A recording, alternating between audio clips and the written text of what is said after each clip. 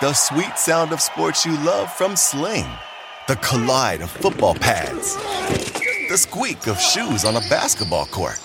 The crack of the bat on a home run. The slice of skates cutting across the ice. But what about this one? That's the sound of all the sports you love, all at once. Starting at $40 a month. Experience it all live with Sling. At Bet365, we don't do ordinary. We believe that every sport should be epic. Every basket, every game, every point, every play. From the moments that are legendary to the ones that fly under the radar. Whether it's a three-pointer at the buzzer to tie the game or a player that goes 2 for 2 at the foul line. Whatever the sport, whatever the moment. It's never ordinary at Bet365. 21 plus only. Must be present in Virginia. If you or someone you know has a gambling problem and wants help, call 1-800-GAMBLER. Terms and conditions apply.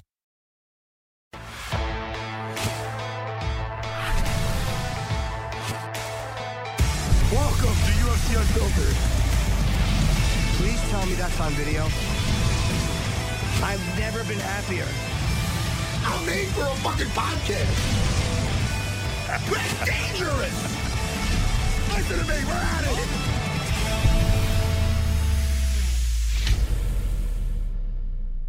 Hi, everybody. This is UFC Unfiltered. Matt and I are having our last show of the year. It's been Best a kind of a year. Oh, I'm sorry. What, buddy? Best of the year, part 2. Part 2, yes. Last we had Adam Ray and Megan Levy last time. Both really fun. And I'm wearing the same shirt for consistency, and my head is still fat. I haven't lost any weight in the last few days.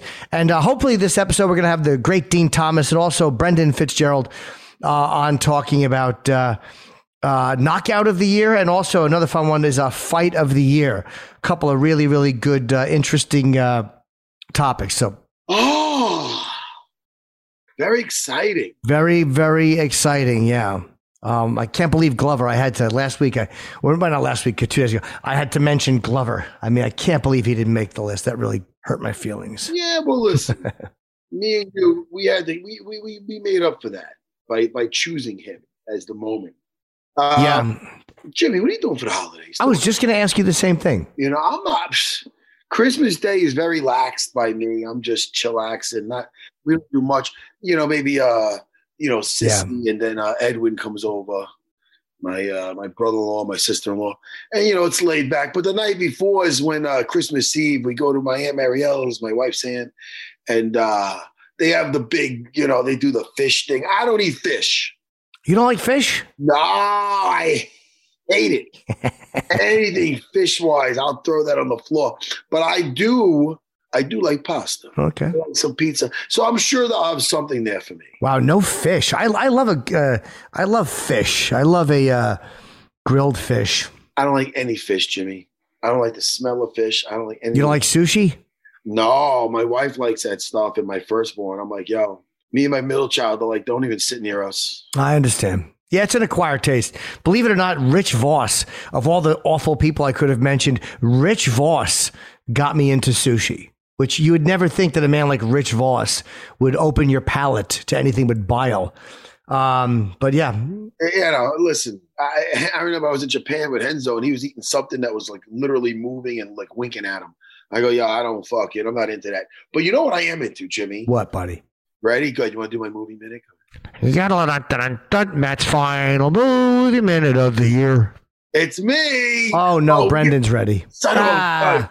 Well, Brendan's going to have to wait. Let's get him in, and let's ask him if he's seen Spider-Man No Way Home.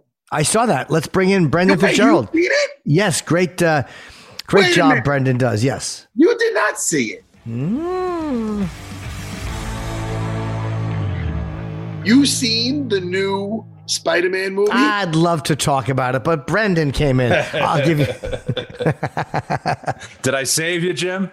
Yes, you did, because I got caught lying. Good. I didn't see the new Spider-Man. I was lying. Well, either did Brendan. Brendan, you didn't see that movie, right? No, I haven't. I'm not a movie theater guy. That's a $15 nap or whatever it costs to go into one of those things anymore. I'm scared of bed bugs, like in a movie theater, because I've heard like cases of people getting bed bugs. It just freaks me out to go to a theater now. But did you really hear a case of somebody getting it, or you read it somewhere? I've read it in the paper. A buddy of yours ever come back and go, "Oh, these bed bugs at the AMC"? No, it doesn't happen. Maybe not. I don't mean to get attack you in front of Brendan. Brendan, I'm sorry. Let's start again. Brendan, good to see you again, man. It's good to see you, Matt. How are you? Last time I seen you, I was in a park with roller coasters and whatnot. Where was that? Wait, no, that wasn't you. No, it wasn't me. What was that? John Good. Oh, Matt. It's another tall, lanky white guy. I don't fucking know. You guys all look the same to me. I rarely run into Matt anymore, but we were in Abu Dhabi at the same time. That was That's what it was. Jimmy, I'm way off. Yeah. Jimmy, this is the thing. Brendan, we had John Gooden, who looks nothing like you, actually. No, we're tall, you know. You are a tall, lanky white man. He was a co-host. And then I just realized your hair looks nothing like each other. You guys don't really look His like a little longer. Yeah, he's got a little more. All right, now listen, this is all going to get cut out anyway. Oh, no, it's not. No, it's not. No, Jimmy's going to make sure it stays in. Listen, I'm so glad you're here. Not to talk about Spider-Man No Way Home, which I will talk about later. Right, okay. I don't want the audience to tune out because they think I'm not going to talk about it. I will. But we're here to talk about Fighter of the... No, wait, what are we talking about, Jimmy? Well, we have a couple of things left. This is our last show of the year. Okay. We got Fight of the Year with Dean. And with you, we're going to talk about what do you think Knockout of the Year was. You probably, from memory, know it there. Here's a couple of options. Right. No, yeah. Have they given you the options? Yuri Prochazka against Dominic Reyes. Ngannou Stipe, of course. Sandhagen Edgar. Oliveira Chandler, Poirier Connor 2, Namajunas Zhang Weili, Burgos against Barboza, that little staggerback, Usman Masvidal, Barnett, John Vellante, or Joaquin Buckley against Kasanganay. Right. So Joaquin Buckley against Kasanganay was 2020. That was like that was Fight Island. Now that is the correct answer for whatever year it was in. So I'm going to let that be the knockout of the year for 2020 because that's on our list. That's our producers actually put that on our list. In January? I hope. Was it in January in Abu Dhabi? I thought it was the year before. Myself and Jimmy both secretly, not even secretly. We just hope you're right because I have a decent memory, but not. You don't do the legwork now, Brendan. Guys, do the legwork for us. And look up your mistake. That's the right answer if it's in this year, but I could have sworn that was 2020. Which one? Which one are you saying? Joaquin Buckley, the spinning back kick on. It was October 2020. That's right. Okay. Thank you very much for doing the job our producers do not do. Thank you very much. Well, when I saw it on the list, because the Fighters Only Awards, they were including that because of COVID. A lot of stuff got just pushed back, and it was like the year and a half end awards, I feel like, for some of those categories. But okay, I am biased on knockout calls because I get to call some of them. So like when I had the headset on, obviously I remember a lot of those. And then those title fight knockouts, obviously those, I don't want to say they mean more, but there's obviously more to Rose Namajunas knocking out Zhang Weili to get the belt back.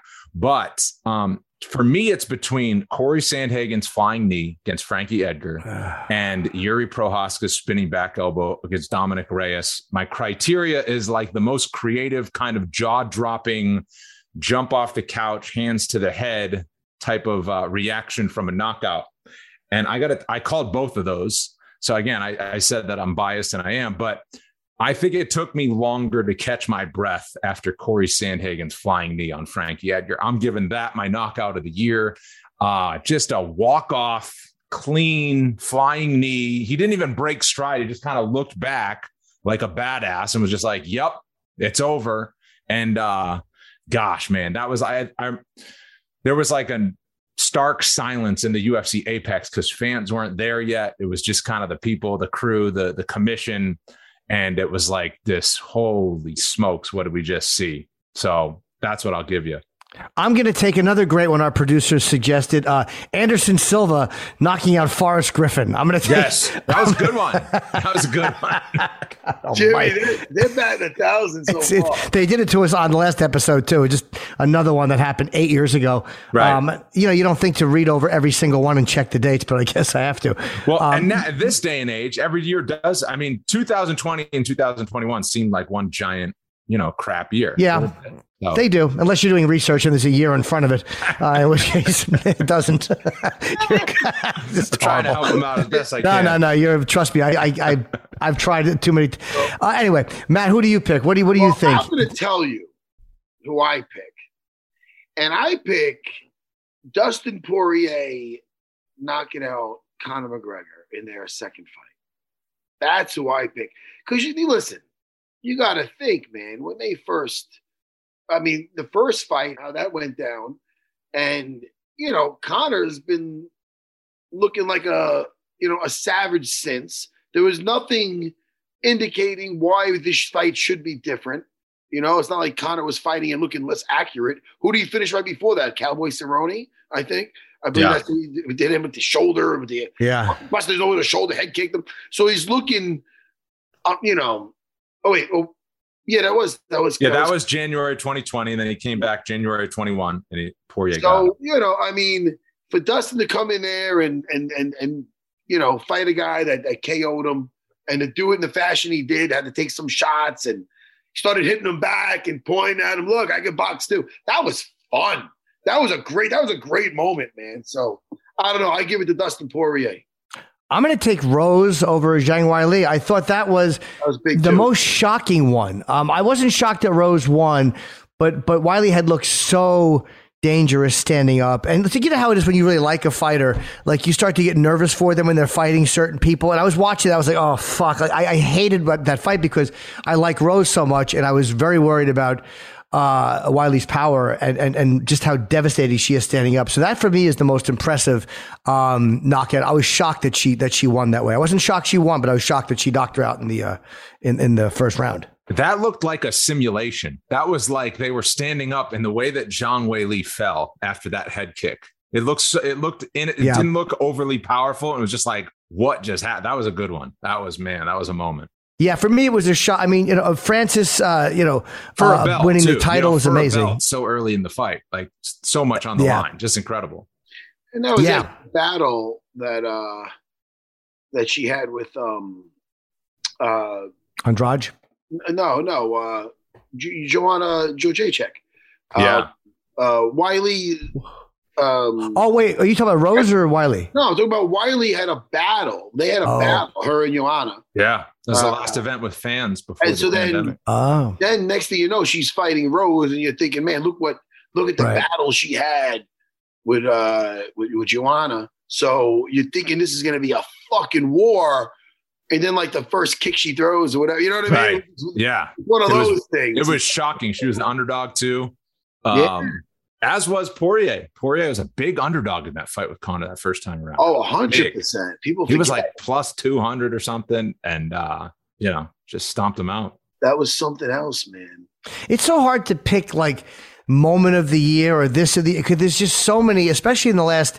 I mean, every weekend we had fights. I mean, there was so many incredible fights in the last 2 years since the pandemic. It seems like UFC was busier in the pandemic than they were before the pandemic. Certainly busier than the other pro sports, especially in 2020 when we came back. We did 41 events, I think, in 2020, which is like one shy of what we wanted to get, which is incredible considering we had, I think, a full 6 weeks off. But I mean, and then just think of the back half of 21. Like July was when Conor fought Dustin again in the third one, but like in September, you had Volkanovski and Ortega. In October, you had Glover Teixeira in Abu Dhabi. Then you had New York City. Then you had, Oliveira and Poirier, that card that just went down. Like the cards that have been delivering on the back half of this year, like none other for a certain stretch to have just like incredible action consecutive weeks in a row. It's been on fire. Yeah, and I was happy for Derek Lewis too. I mean, it was really nice to see that. Again, I didn't have him picked. I think we both picked Daukaus, but I mean, I was happy for him when he won it, even though I picked.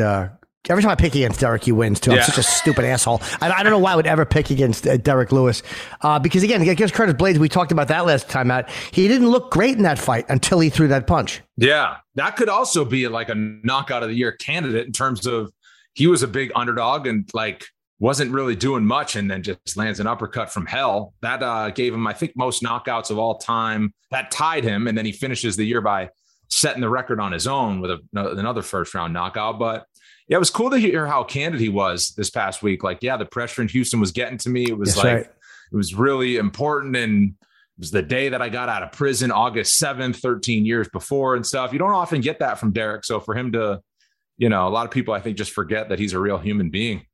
And then, to go out and have that result was something else. And you must love, how many fights do you call a year? And do you ever do they just say, hey, Brandon, we need you for this one? Or do you ever get to request one like that card? I would just love to call that. Or how does that work for you? I mean, when there's locations involved, sometimes I'll lobby. If I'm just like, hey, wouldn't mind going to Prague. Always wanted to go to Prague, or something like that, but I don't request stuff. It's just how the schedule falls. And nowadays it's every event that I called this year was at the Apex. So there was no travel involved for me. And it was just, here's the schedule and on we go. Sometimes I get, it's just on how the fights fall. Like Max Holloway was supposed to fight Yair Rodriguez in July, and I actually wasn't supposed to call that fight. And then it gets pushed back, or whenever that got pushed back to, and then it kind of falls on my calendar with the event that I was connected to. And same with Corey Sandhagen and TJ Dillashaw. That was another big fight I got to call this year that was like pushed back. I wasn't going to call it. Now I'm calling it. It's just how the schedule kind of falls. And Holloway has looked so good. When was it that Michael Bisping was like, you look tired, man. You look like a little, when was that? That was 2.5 years ago, 3 years ago? 2018. Yeah, it was 2018. July of 2018. He was supposed to fight Brian Ortega. And that was going to be the co-main event International Fight Week. That's the event that DC beat Stipe. I believe that was the event that DC beat Stipe, and they were supposed to be the co-main event there. That fight then gets pushed back to Toronto, and then Max looked great. Max beat Brian Ortega in December of that year. But yeah, man, he was on fire in 2021. They're not going to call him fighter of the year because he didn't win a belt. He didn't defend his belt or anything like that. But between what he did against Calvin Kattar and what he did against Yair Rodriguez, that guy is still on top of his game. When did he stop sparring, or when did he say he was sparring less? Was that before after Ortega was he had lost 3 out of 4? Was he not sparring then, or when did he say, "Hey, I kind of am not doing any sparring"? I want to say it was before the Kattar fight. I think it was before the Kattar fight in January. So mid 2020. So it is recent. He's had 2 wins since then. He hasn't. Okay. Cause it seems like it's really helped him a lot. Yeah. Kind of like the new camp. It just depends, man. And then we talked to other fighters and they're like, I wasn't sparring enough. I needed to understand what it's like to be in there. It depends on, I think, where you are in your career, what you've accomplished. Obviously Max has been in there a bunch of times. He doesn't need to get in a fight to prove that he can fight.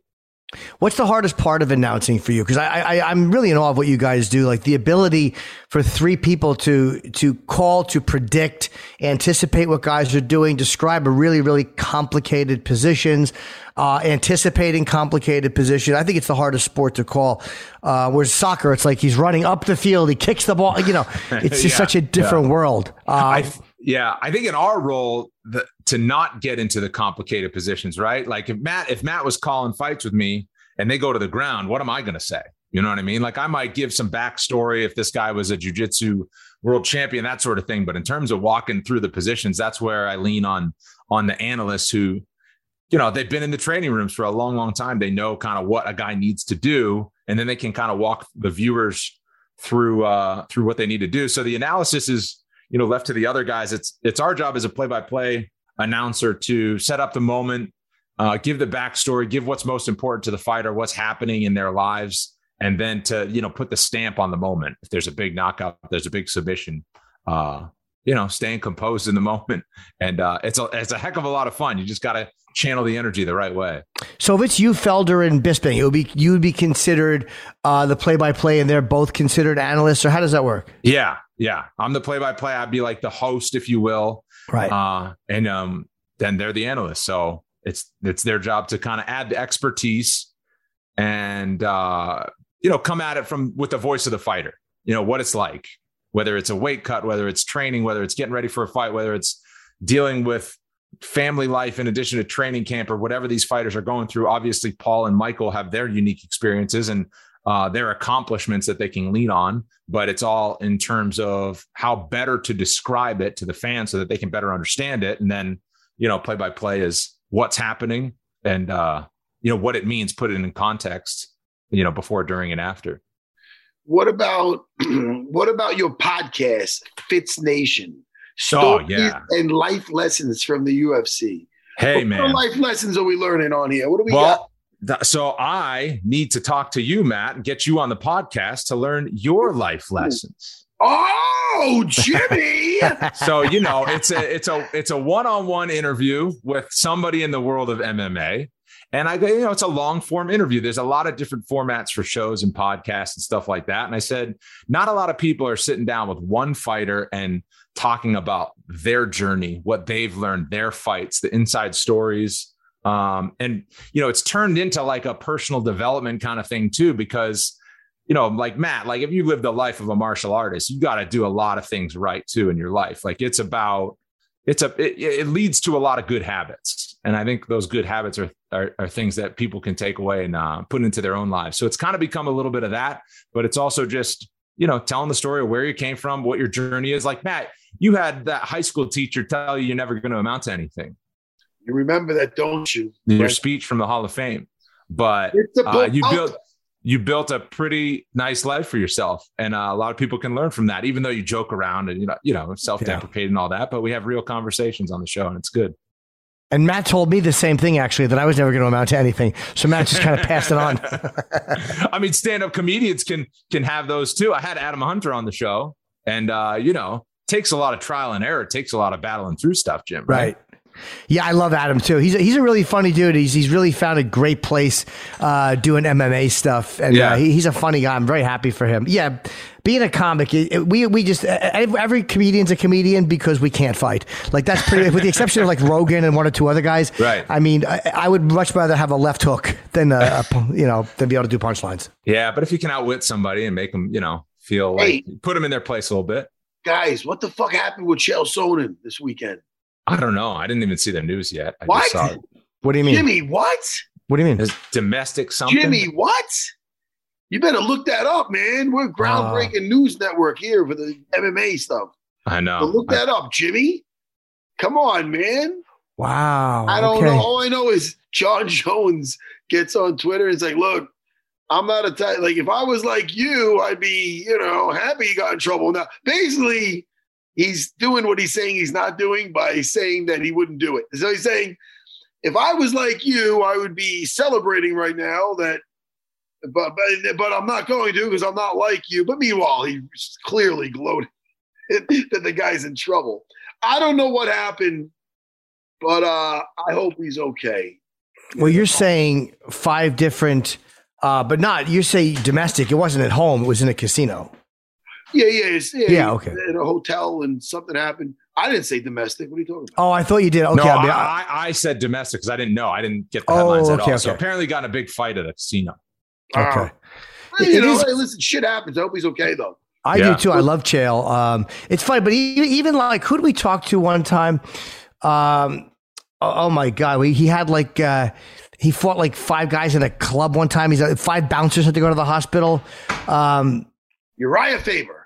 It wasn't Uriah, but he does have a great fight story, I think, from Indonesia. That's why I brought that up. Was it Uriah? I don't think it was, but it might have been. Because he did have a fight story like that, They'd always try to fuck with the little guy. I guess they do, right? You're not going to see a tall glass of water like Brendan Fitzgerald and look to fuck with him, Jimmy. They see you. Even though they'd be much better off doing that. Might be better off. Alistair Overeem. It was Overeem who had talked about getting into a scuffle with some bouncer. And you're like what's happening in your life when you're fucking with somebody and you realize, that guy's an MMA fight. Like, what a bad decision you've made.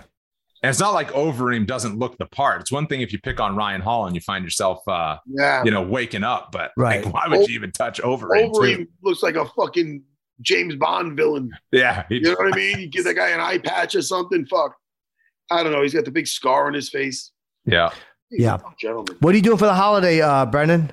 Hanging around here. Family coming to town a little bit. Just, keeping it simple. Christmas at home. The boy is 6.5. So it's, prime years of fun times, waiting for Santa, making cookies, all that good stuff. Unplugging from the machine for a few weeks, which is nice so that we recharge and ready to hit it hard next year.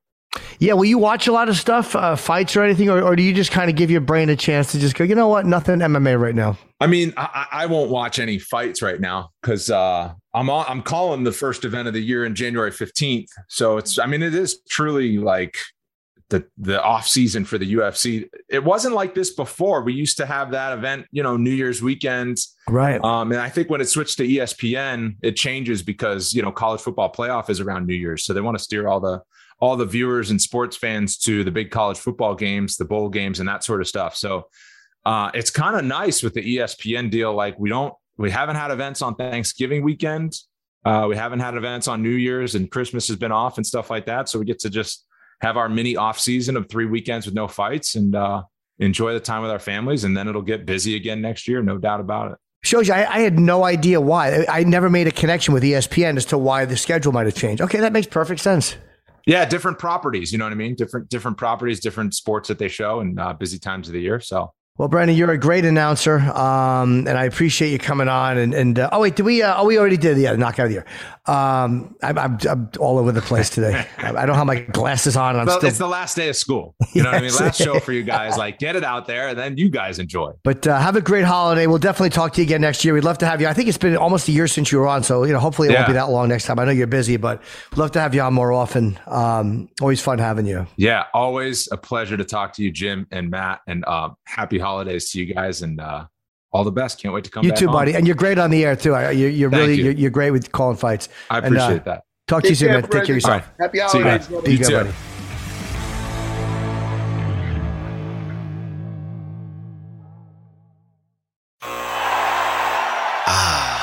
The sweet sound of sports you love from Sling. The collide of football pads. The squeak of shoes on a basketball court. The crack of the bat on a home run. The slice of skates cutting across the ice. But what about this one? That's the sound of all the sports you love, all at once. Starting at $40 a month. Experience it all live with Sling. At Bet365, we don't do ordinary. We believe that every sport should be epic. Every goal, every game, every point, every play. From the moments that are legendary to the ones that fly under the radar. Whether it's a game-winning goal in the final seconds of overtime or a shot on the goal in the first period. Whatever the sport, whatever the moment. It's never ordinary at Bet365. 21 plus only. Must be present in Virginia. If you or someone you know has a gambling problem and wants help, call 1-800-GAMBLER. Terms and conditions apply.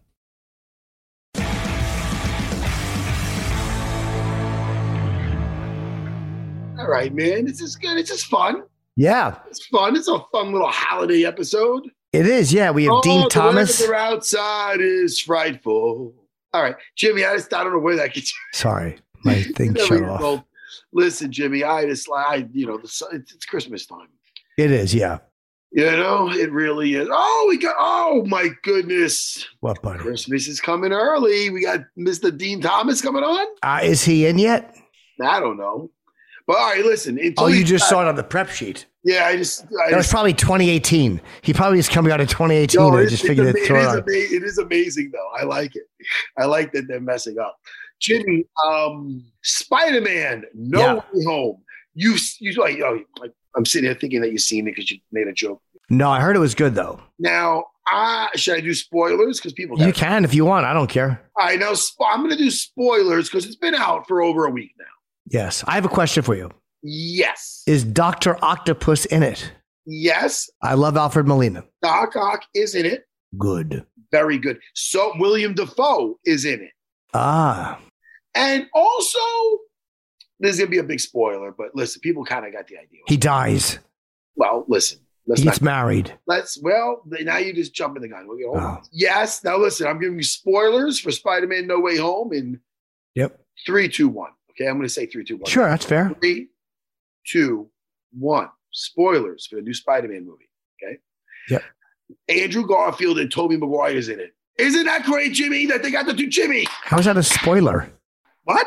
How it's called? Isn't it like a multiverse? They're all Spider-Men running around, zapping each other and shit. Yeah, no. Well, I'll tell you, there is some moments when they're like, wait a minute. They're looking at Tobey Maguire like, where's your web shooters? He's like, what do you mean? I make it myself. They're like, oh, like, how do you do that? How does that happen? And then one of them asked him, does it come out anywhere else? In other words, does his dick shoot out? Yeah. I don't know why that guy would ask that fucking weird shit. Just anyway, a little fan service. Listen, I didn't know. I'm trying to think and it worked. I enjoyed it. Yep. But would it work if I didn't see those other Spider-Man movies with Tobey Maguire? Right. Would it matter to you? I'm trying to think if it would or not. There would still be other Spider-Mans, and they kind of explain what they're doing, and they give a little backstory in this story about people they lost, whether it's Gwen Stacy or Uncle Ben. But where's Gwen Stacy? Gwen Stacy. You don't know who Gwen Stacy is? No, where is she? What happened to her? Andrew Garfield's that was this Amazing Spider-Man with Andrew Garfield. That was his, basically his. She die? Yes. Ah. She died, Jimmy. R.I.P. Gwen. And it was so. And know what I like about this one? There was a part in this, and it was very emotional. There's a couple more. It got a little dusty in there. I'm not saying some people who ever passed away, but it was definitely a little. I'm glad my glasses were on. I don't want my daughters. It was me, my wife, my kids, and Uncle Ed. Yeah, he loves it too. Okay, so we're in there. We got the glasses on, watching it because it was 3D. And I'm telling you, it got a little dusty in there in certain parts, a little emotional. Okay, so be prepared to. Even you, with your little black heart, you might. I'm telling you, Jimmy, might melt it. I think I know what happens. No, you don't think. There's a moment where the city lays out behind him, and Spider-Man turns around and said, "My job is to look after those little insects with my web." Is that it? Not it at all. Listen to me. It's a. I know what it is. No, stop guessing. What? What is it? You don't even know. Matt, I know what it is. Spider-Man meets a girl, and he says, "Sure, I may climb buildings, but you've climbed my heart." First of all, is that good? Oh, second of all, boo. Listen to me. He tried to save Gwen Stacy, who got thrown off a fucking building or something. But and he shot her with a web, and then he held it, but I think a neck snap. Something, it was crazy, and it was very emotional. And I didn't like that movie because it was a downer. Because then she died, and I thought Jamie Foxx was corny in it, even though he was cool in this one. But he plays Ray Charles. Why is he in it? No, listen, he doesn't play. Hit the road, Gwen. No. He does not play Ray Charles. Okay. He plays Electro. Okay, and he's very cool in this one, unlike the other one when he was kind of weird and geeky. Who's Electro? Electro was Breaking 2.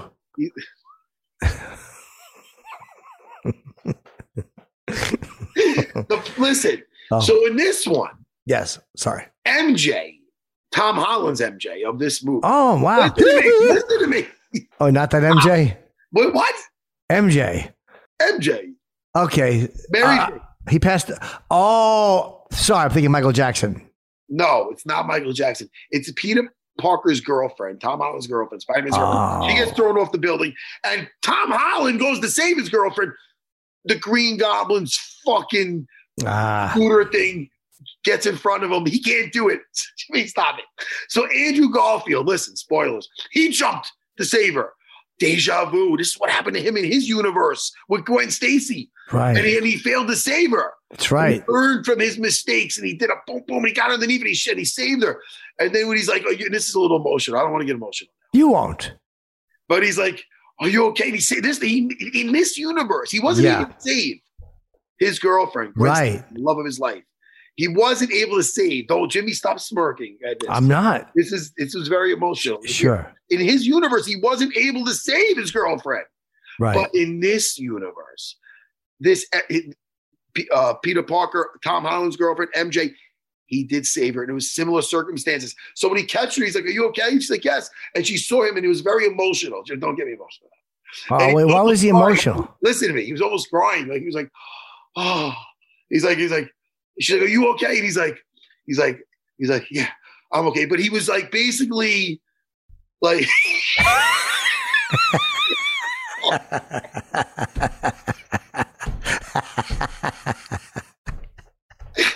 You're mean. Oh, you're a fucking mean bird. Look at me now. I'm crying really, because you're a mean guy. You're a mean individual. No, he saved her. He couldn't save his own girl, but he saved her. He couldn't save her, but he saved her. He didn't say that, but you saw it on his face. Great. And did he fuck her? Did he fuck his friend's girlfriend? Be great. She took him into the warehouse and blew him. Cucked out the other Spider-Man. Oh, fuck, Jimmy. So anyway, it was very emotional, and it actually, I never really liked Andrew Garfield as Spider-Man, but I'll tell you right now, I like him the best in this movie. Yeah, because that right there gave him redemption, and a little bit. I mean, the other girl's dead in his universe, but it was just a very touching moment. Sure. Sick fuck. Dude, Jimmy, you gotta. One day you gotta realize I'm your friend, and you gotta stop picking on me. I love you, but it just I cried once during a superhero movie. I know you did not. Yeah. Oh, you fucking picking on me. You cried. No, I didn't. Camp. When he's like, "Come on, Dad." What was it? Come on, Champ. Oh yeah, I saw that in the movie theater though, with Ricky Schroeder crying over John Voight. Of course, he died. John Voight in that. Did he die in that? Yes, he did. He played I forget Billy something.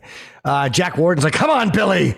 Yeah, he played his coach. I was 5 when I saw that. Sequel when then Ricky ended up in an orphanage, right? No, he didn't. But what happened to Ricky after that? We never know. You don't know. You have to assume. He's done crying over him. And you leave just sitting there like, oh. Yeah. I think Faye Dunaway was in that. I forget who the woman was. Was it Jessica Lange or Faye Dunaway? There was a great actress. Let's see who was in The Champ. Oh, look at that. Yeah, from 1978. 73. It was 73. I believe so. Wait. I think so. No, 79. I'm sorry. I was 10. 79, man. I see it. Kid. And I was like 5 years old or something, so it was very depressing. It was Faye Dunaway. I was right. And Rick Schroeder. Yeah. Yeah, they don't make them like that anymore. Yeah. Heroes dying like that. I know. I was crying too because I lost money on that fight. Jimmy. Didn't he win? Probably. Yeah, I don't remember. I bet on the other guy. Jimmy, listen, you should see the Spider-Man No Way Home. I will, actually. Because did you see the other ones? No, I saw the first one just because I was in it.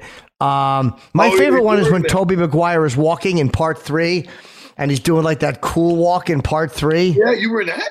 No, that's my favorite. I was in the first one. But in part 3, when Tobey's doing that cool walk, that was my favorite part. They goop on him for that. Yeah, I know. Part 3, but it's weird because they did have all those villains. They had Sandman in there and the guy who plays him. What's his name? They had it was interesting. I really liked what they did, you know? That sounds interesting, yeah. And Alfred Molina, I could watch in anything. I think he's just the best. I just remembered him from that Boogie Nights. Yeah, that's why I like him. Yeah, it's Cosmo. He's throwing fucking firecrackers. What was that about? It's just some weird homoerotic relationship he had with Cosmo in his underpants, throwing fucking firecrackers. They're all loud. And Mark Wahlberg and John C. Reilly, and I forget the other actor's name who was with them, but their reactions to the firecrackers was so good. It was such a great scene. They were trying to rip them off, right? Yeah, they did try. It didn't work out, though, did it? No. Oh, sorry, Jerry. Oh, let's get Dean Thomas in here, man. Oh, is he here? Awesome.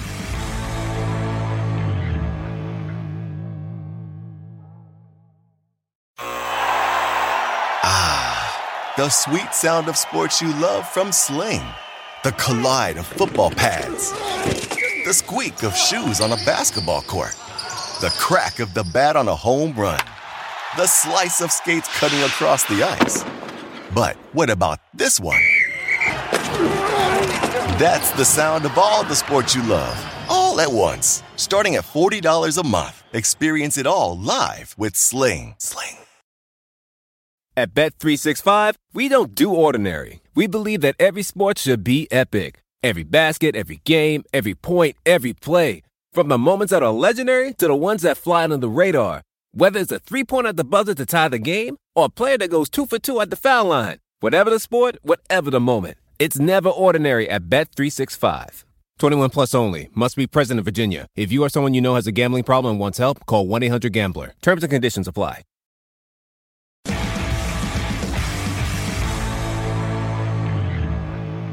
There he is, the worst angle possible. Good evening. Hold on, man. I'm fixing it up. I'm fixing it right now. 5 podcasts, 10, 6, 8. How many podcasts he does a week? And look at the fucking angle we got. I'm fixing it now. And look at this. We got a fucking sloppy ass hotel room. Could you treat this like one of your other gigs, please? And give a shit? I do all my gigs the same. I don't give a shit about none of them. That's why he's good at them. No pressure. I heard you got a lot of praise for your Stephen Smith thing at the MMA Awards. Oh, yeah. People don't seem to like that. I'm not sure why. You know what? Well, listen, congratulations on that. But what I'm upset about is I thought Adam was going to do something for me and you. I didn't even know it was MMA. They don't like me at those MMA awards. No, you know what it was? I never once was invited out there. Not that, you know. I never. You know what it was? Like, it was, they hit him up like really short notice to like piece some stuff together. Well, listen, man. Because he said he was trying to do something for me and you. He called me up and he's like, yo, man, we should do something with, and this was the same day. I think it happened right before I seen it. He goes, let's have you and Dean Thomas do like the Island Boys. And I'm like, I don't know how that would look. I can't really. Yeah, exactly, Jimmy. And then the same day, I see Michelle Waterson and Holly Holm doing their parody of it. I go, I can't do this now. Yeah. I wrote him right away. I go, this ain't going to work. He goes, I'll think of something else. Well, he said he was going to do the Long Island Boys, but I was like, I'm not from Long Island. It's still funny, though. That's not going to work. Yeah. But I can't picture me doing that. You know, I don't think it would work. You know what I mean, Dean Thomas? Well, we was going to do Murtaugh and Briggs and Biggs. Oh, that could be gold. Yeah. Hey, listen, I was in Florida a couple of weeks ago, and I get a text. It was a Saturday night. It was during the fights, one of the fights you were working, and it was Dana. And he goes, "Do you see what the fuck Dean is wearing?" I go, "No, man, I'm at the park. I'm gonna go watch it now." He goes, "You gotta see this." then I did see it, and then there's some things that you can't unsee, Dean Thomas. Tell me about your getup. And now, do you do that saying, "Hey, this is something that they're gonna talk about later because this is unusual," or you do it like, "Oh, I'm going to the ball"? You like to dress up. Yeah. So what were you wearing with that shift thing? Yeah, my outfits are with almost all of them are with the intention for talk about.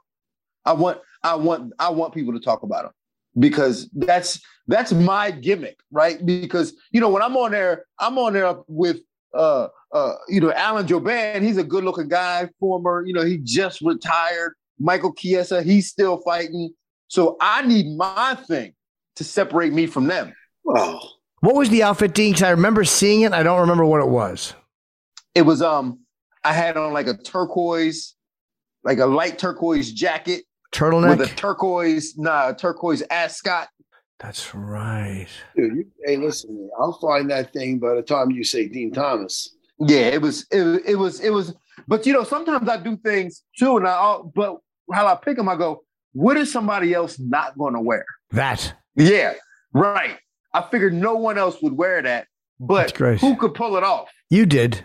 I was able to pull it off because I got like a pimp vibe to me. You and Charles Nelson Riley are the only two people that can wear an ascot.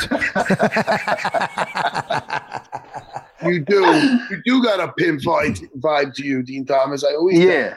Dean Thomas, have you seen the latest Spider-Man movie, No Way Home? I have not.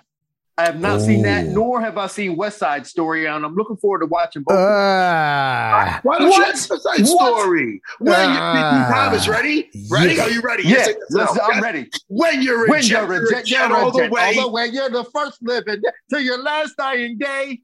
Say that. Your first cigarette. Yeah, I knew it was your first cigarette. Oh, did he not know that? Sorry. I had it. It was close. It was close. I was almost there. West Side Story stinks. No, are you kidding me? You old ladies. West Side Story is terrible. Are you kidding me? Oh, yada da da. We're gonna fight in the street and sing and dance. Yada da da. It's terrible. Officer Klumsky. You done it again. I don't know the words either. But Officer Klumsky, you done it again. Yes. I'd rather hear the song at the end of the Warriors when he's clanking the bottles together. Come out to play. That's better than anything in West Side Story. No, man. I love West Side Story. You know what I watched last night, too? Wasn't West Side Story. I looked for that, but it wasn't on. I watched Bugsy Malone. That is a classic. It's a very underrated gangster movie. Bugsy Malone. Watch that one. You're not talking about the one with Scott Baio with the Scott Baio with the cotton candy. That's Happy Days. Wait, no. Oh. Are you talking about Bugsy Malone with the when they had the Tommy guns that shot off the cream? Yeah, cream. Yeah. And it was a Scott Baio. That's horrible. Scott Baio. No, Scott Baio. Jodie Foster. It's a classic. I remember that, man. Dean Thomas. That was showing our age. Yeah, I know. But you should see the new Spider-Man movie. I know. I'm going to see that. Everybody's talking about it. It's very emotional. Jimmy, we just had a moment, me and Jimmy, when I was reliving one of the what happened in it, and Jimmy was goofing on me. It tugs at your heartstrings. Plus, Tom Holland is in it, and he got hands. You ever seen him box? He got hands. Does he really? Yeah. Where'd you see got hands? That? Look on YouTube. If you look on YouTube of him boxing, he could box a little bit. I didn't know that. Yeah, I promise you. Well, listen to me. I like him as Spider-Man. I'm a big Spider-Man fan. But Dean Thomas, you don't really go to movies. You just do a lot. I tried to. Well, I haven't because of COVID, but I tried to. I love going to movies. You're a busy man. I love going to movies, though, man. Like movies, like going to a movie and by being by myself and eat popcorn, that is one of life's greatest joys. Oh, you go alone? You like to go alone? Yeah, I like to go alone. Yeah, I did that the other day, man, when I was in Disney Springs. My family was shopping the last day of vacation. I go, look, I've seen Dune before, but I want to see it in the theater because I saw it on HBO Max. Dude, oh my God, watch Dune. That's the movie I like. That's one of my fucking favorites. Watch that in the theater. Dune. Dean. Is it still out? Fuck. Unless it's like a fucking snuff film, this little bird, he don't like anything. Anything I say, he's always like, Jimmy. Yeah. For a fucking guy who makes people laugh, you're a downer.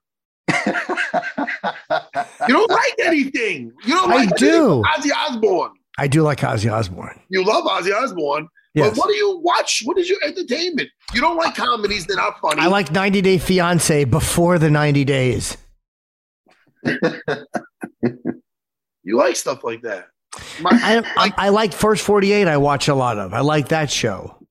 People getting shot. First 48? It's a really amazing show to watch. The break down these. You watch criminals go in there. And every time a criminal goes in, I'm like, just shut up. Don't talk to the cops. You're going to trip. And every time they're like, well, I wasn't there. And 5 minutes later, it was like, I just went over to talk to him. And you're like, you finished. I watched that chapter on YouTube. And there's this guy who says a little something. It's like English guy or I don't know, Scottish. I don't know. He has an accent. He has glasses. Like, okay, let's give it a go. And then he talks about the murder.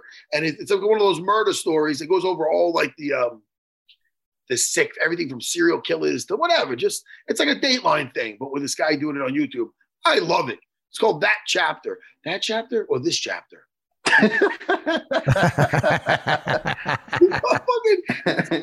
You're so stupid. I think it's that chapter. It's one of those. But I like those like real, like those like the real crime stories and shit. I like to watch that like in the morning, like when I'm having my espresso and I got my iPad there. And I don't like to watch it late at night. Yeah, you can get nightmares. I watched one episode of the First 48 once, and it was just like this old black dude, and he got into a fight, and he started swinging a mop at a guy. And for some reason, I could like relate to this guy. I don't know why, but I could relate to this. This old black man was getting beat up, and he started swinging a mop at another guy, and I was like, damn. But I could really relate to that for some reason. Swinging the mop? Yeah. Just like feeling like under attack. So you like using whatever you have to survive. Sure. Yeah, It was cool to me. You're very good, by the way, Dean. When you go in and do your when they have you come in there with the I guess the coach, what do they call it? A coach's minute or something? The coach's role. They really don't have a name for it. Yeah, it's very good. You always have a good something smart to say, and you always know when to duck back out. You pop in, you make a couple of smart observations, and you fucking hit the door. You know what you're doing. And that's exactly what I want to do. And everybody asks me, why don't you want to get on a commentary team? Like, those dudes talk too much. All I want to do is go in, say something, sound like I know what I'm talking about, and get the hell out of there.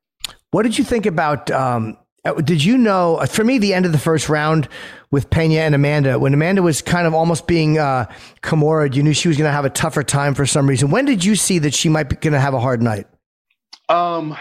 Could you tell earlier just from knowing her? It wasn't at the end of the first. It was in the second round when her shoulders raised up. Because when her shoulders raised up, it showed me that there was some tension in her body. And with there was tension in her body, and she started to fight with tension. And she started throwing them heavy punches, and she looked tight. And those punches didn't look good. They didn't look like Amanda Nunes punches. That's when I said, uh-oh, she's in trouble. And then when she started getting hit and her legs got all wobbly, I was like, this girl is in trouble. And it didn't look good. And the old Amanda came out, and this is the Amanda that I know as a person, the one that has a lot of anxiety, the one that doesn't deal with anxiety well. And this is why, like, she gets tired and fights. It's not her conditioning. It's not anything other than the fact that when she gets anxious, her body tightens up, and she just wants to get the hell out of there. Almost like a kid's first day of school and don't want to go to school on your first day. And that's an issue that she has. Shit, I would just stomp my feet and be like, nah, I don't want to go. But that's different than what happened to her. Listen, I feel that she just wanted that thing to be over with. Like, for sure. Like, that's why everything she threw was like, I'm going to get you out of here now. And then when she was still in front of her, jabbing her in the face and then actually getting that clinch and getting her down, people are like, oh, how could you? This is the untrained people, or the people that just roll jujitsu and they never been in a real fight. They're like, how could she even tap to that? How could she tap? It's like, dude, she was exhausted. It's not like she was about to go to sleep. Like, I think she was just like, all right, fuck it. Yeah, the choke didn't even look like it was in fully. It was more so, just get me out of here. Like, I'm done. I want to go home. That's really what it was. That was her anxiety talking to her. Her anxiety crept up on her and was like, get me the hell out of this situation. I'm scared. Take me back to mommy. That's what that was. It wasn't, and again, like, that's an issue that I think she had in her career before, but she got over that, and it crept back up on her against Juliana Pena. Interesting, because her face looked different. Like, watching her, you're right. 'Cause I don't make the observations you guys do. I don't see a fight with the same precision you do. But just as an untrained eye, watching her face, she didn't look like the same Amanda in the face. Even she just looked uncomfortable. I couldn't place why, but what you're saying makes sense. Yeah, I mean, Jimmy, think about it. Like, your first time doing comedy was probably like, I don't know your personality in terms of like how you grew up, but like your first time on stage, you're like, oh my God, this feels like your heart's beating. You can't get the jokes out. You're different. And just because you fight doesn't mean that like you're going to be able to deal with that better. Some people deal with it better than others. Sure. But we assume that because you're a fighter, that it's just easy to deal with. But some people still don't manage it well. Right. And if you don't train it consistently, you lose it. And I think that's what happened is that, she's not a gym rat. Like she's not in the gym all the time. She does train for fights, but she's not in the gym all the time. These things aren't natural for her. So when that fight happened and she got that pressure and that stress hit her, she was like, yo, get me the hell out of here. Well, listen, let's talk about what is it? Fight of the what's I think we're talking about fight of the year. We've this last episode and this episode we've gone over a couple of like monumental things from the year, the best of this. And here's a couple of fight of the year contenders, Dina. McGregor 2 against Poirier, Riddell Drew Dober, Ponzinibbio against Baeza, Sandhagen Dillashaw, Volkanovski Ortega, Gaethje Chandler, Rodriguez Holloway. There's a lot of really good options here. Unless there's one that's not on that list. No. I like all those. However, the one that stands out to me is Chandler Gaethje. Yeah. I think to me that was the best fight of the year. All the other ones were good. that fight had everything you can ask for other than a finish. But it didn't need it because like the storylines, the back and forth, the almost getting knocked out. I mean, it was just so good and entertaining and dramatic in moments that to me, that was the best fight of the year. Volkanovski Ortega was pretty amazing too. Volkanovski survived. What round was it? The third round when Ortega was in deep on a choke. I think it was the fourth. Was it the fourth round? Yeah. That's I think everybody knew Volkanovski how good he was, but I think that cemented him in everybody's mind. Like, yeah, the fights with Holloway were a little questionable, but I mean to survive that and then go on to win, very impressive. Yeah, I thought about that being like the fight of the year, but to me, without those two moments in the fourth round, to me, it was a bit one-sided. Like, I thought that Volkanovski just beat him up, and it was one-sided. But for him to escape those, which made it more dramatic. But other than that, I thought it was more one-sided. With the Gaethje and Chandler fight, I thought it was so close, and both guys at times were, like, almost done. That's why, to me, that was – like, even Ponzinibbio and Miguel Baeza, that, to me, was another good fight. That was a dog fight. That to me was probably even better to me than Yair, or not Yair, but the fight with Volkanovski and Ortega. Ortega, yeah. There's fights that obviously the fights that we're talking about, all of them, they're barn burners, and when they're happening, you're invested and you're like, what's gonna happen next round? And that's what makes them. That's what makes them so great, and that's why they're on this list. But I'm going a little deeper. It's not that it had the most action, even though it did, but everything going into it, everything that was at stake about the redemption factor. And that's the Dustin Poirier versus Conor McGregor too. I mean, Dustin got smoked the first fight. It wasn't a very competitive fight. He got knocked out in the first round. And to come back and to beat him the way he did after taking a couple of shots, and you got to understand, look at when he did it. Conor was looking pretty much unstoppable. I know he had that fight with Khabib, but besides that, he came back and he did what he did with Cowboy Cerrone, and he looked great. And everybody said, "Oh my God, that's the Conor that fought Eddie Alvarez. Look at him, and he's amazing." And then he's fighting a guy that he beat. When they first made the fight, they were actually like, well, he already beat him. And now look, they put Dustin back in the limelight because he had to beat a guy that stopped him. That stopped him in brutal fashion, and he did it in brutal fashion. The way he ended it, and it was the way it was good. Even that first round when he was getting tagged, and all of a sudden he did a counter back, and he pointed at him like, "Hey, look, I know how to box too." It was something else. And even though those other fights, I was invested when I was watching them, and there was so many good moments. Now that I'm thinking about it, I'm like, "Oh yeah, this and that." But that other fight was, I don't know when that fight was with Poirier in January. Hey, look, man. So, I mean, it was almost a year ago, and I still have vivid memories of the stuff that went down in that fight because of all the history with it. So, I don't know, man. I think that fight was the one that stood out the most to me. So, I'm going to call that my fight of the year. I'm going to take Gaethje Chandler. I mean, that was just such a back and forth punishing fight, and they were both so damaged at the end of it. For me, that was for me, it's just the one I enjoyed the most, I think. But there's so many great fights. Yeah, Matt, what you're saying about the Poirier McGregor fight, the second one? Yeah, I almost agree with you. Like, that was almost my fight of the year, and it was almost my moment of the year as well, because there was so much involved in that, so much at stake. And you're right, Conor was looking good up until the point where he was getting beat. I mean, his hands were looking good. He was looking sharp boxing. He was touching Dustin up. But as soon as Dustin made that adjustment and turned it around, and it happened so fast, it was like, wait, what just happened? And then when he knocked him out, you're thinking like, oh my God. I mean, that was a great, great moment of the year. To me, it was almost my moment of the year. And I can see why it would be your fight of the year, because there was a lot at stake and so much emotion and connection to everybody else in that fight with both fighters.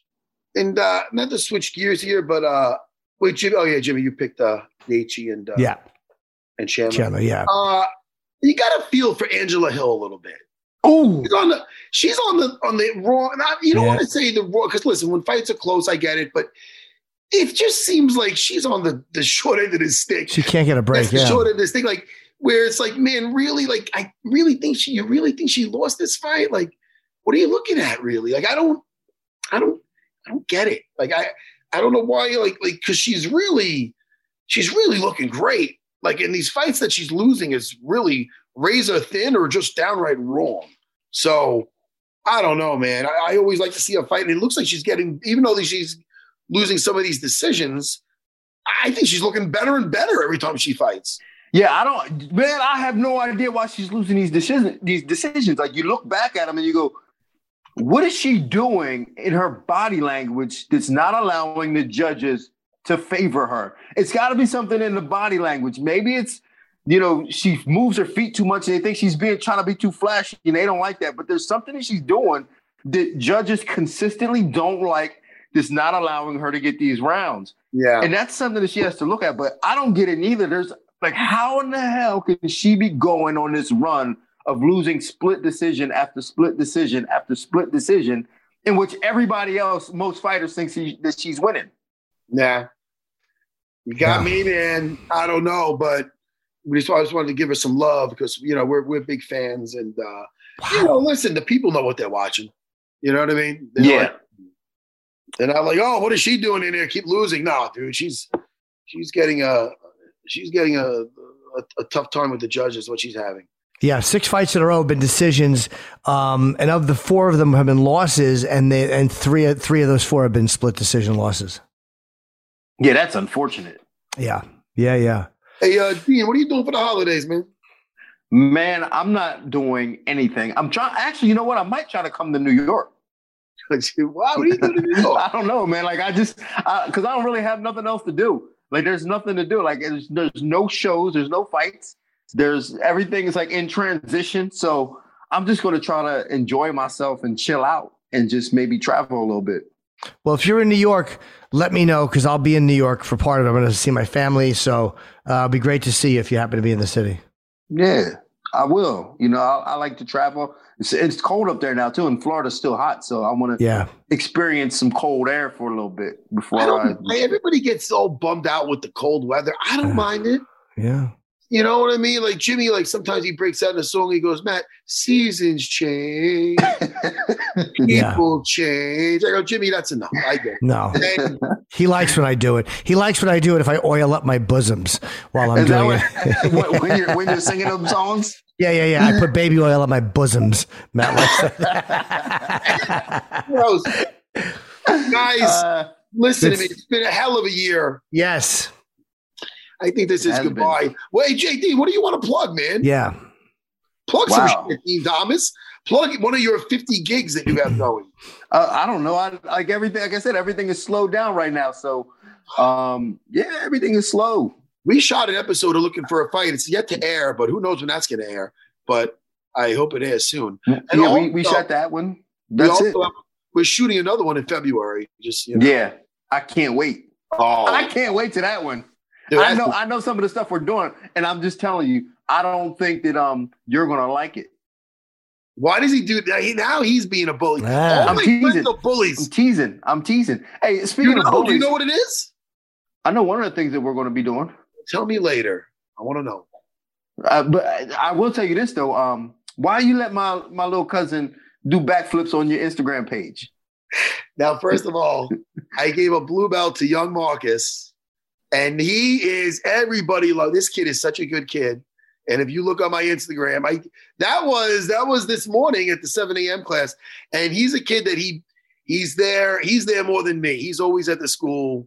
He's got his little brothers there. He's such a good kid. Everybody loves young Marcus. And he goes into all the local tournaments and he takes road trips to do a tournament. So he's been depressing a lot of blue belts and higher. So I gave you Marcus. It's not Dean's brother, but it does look like a young Dean Thomas, which is he's doing the back. I think he's so happy he's doing back. My little cousin, like my little cousin out there, so excited. He's a good man. You're going to meet him one day when you come out. He's one of my favorite people. But Jimmy, I got gigs. February 17th, New Hampshire. The 18th, 2 shows at the Wilbur in Boston. Early show's almost sold out. And the 19th, I'll be at Foxwoods Casino in Connecticut. And Dean, have a great holiday. Matt, always, I'll probably talk to you over the course of the weekend. Maybe it's the holidays. Right now, I'm looking at you and I'm picturing you in a little elf outfit with that little like Rice Krispie hat, that little thing on like this. I'm going to be perched in a tree. I can see you just hopping around. Like, I pictured Jimmy dressed like the Grinch with just a Santa jacket, no pants, and the hat. Well, you're both right. Jimmy, listen to me, Jimmy. We're gonna have I'm looking forward to another year of seeing you twice a week. Who knows? Maybe we'll bump it up to 3 times a week. You never know. We could only make a little wish. Oh no, we know. Holiday. I was thinking of going down to once a week. Everybody, on behalf of UFC Unfiltered. Happy, merry. Listen. Merry. What? Yeah, we'll see you soon. A week or so. Bye, everyone. All right. Have a great holiday, guys. Worst goodbye ever. No, it was phenomenal. Peace.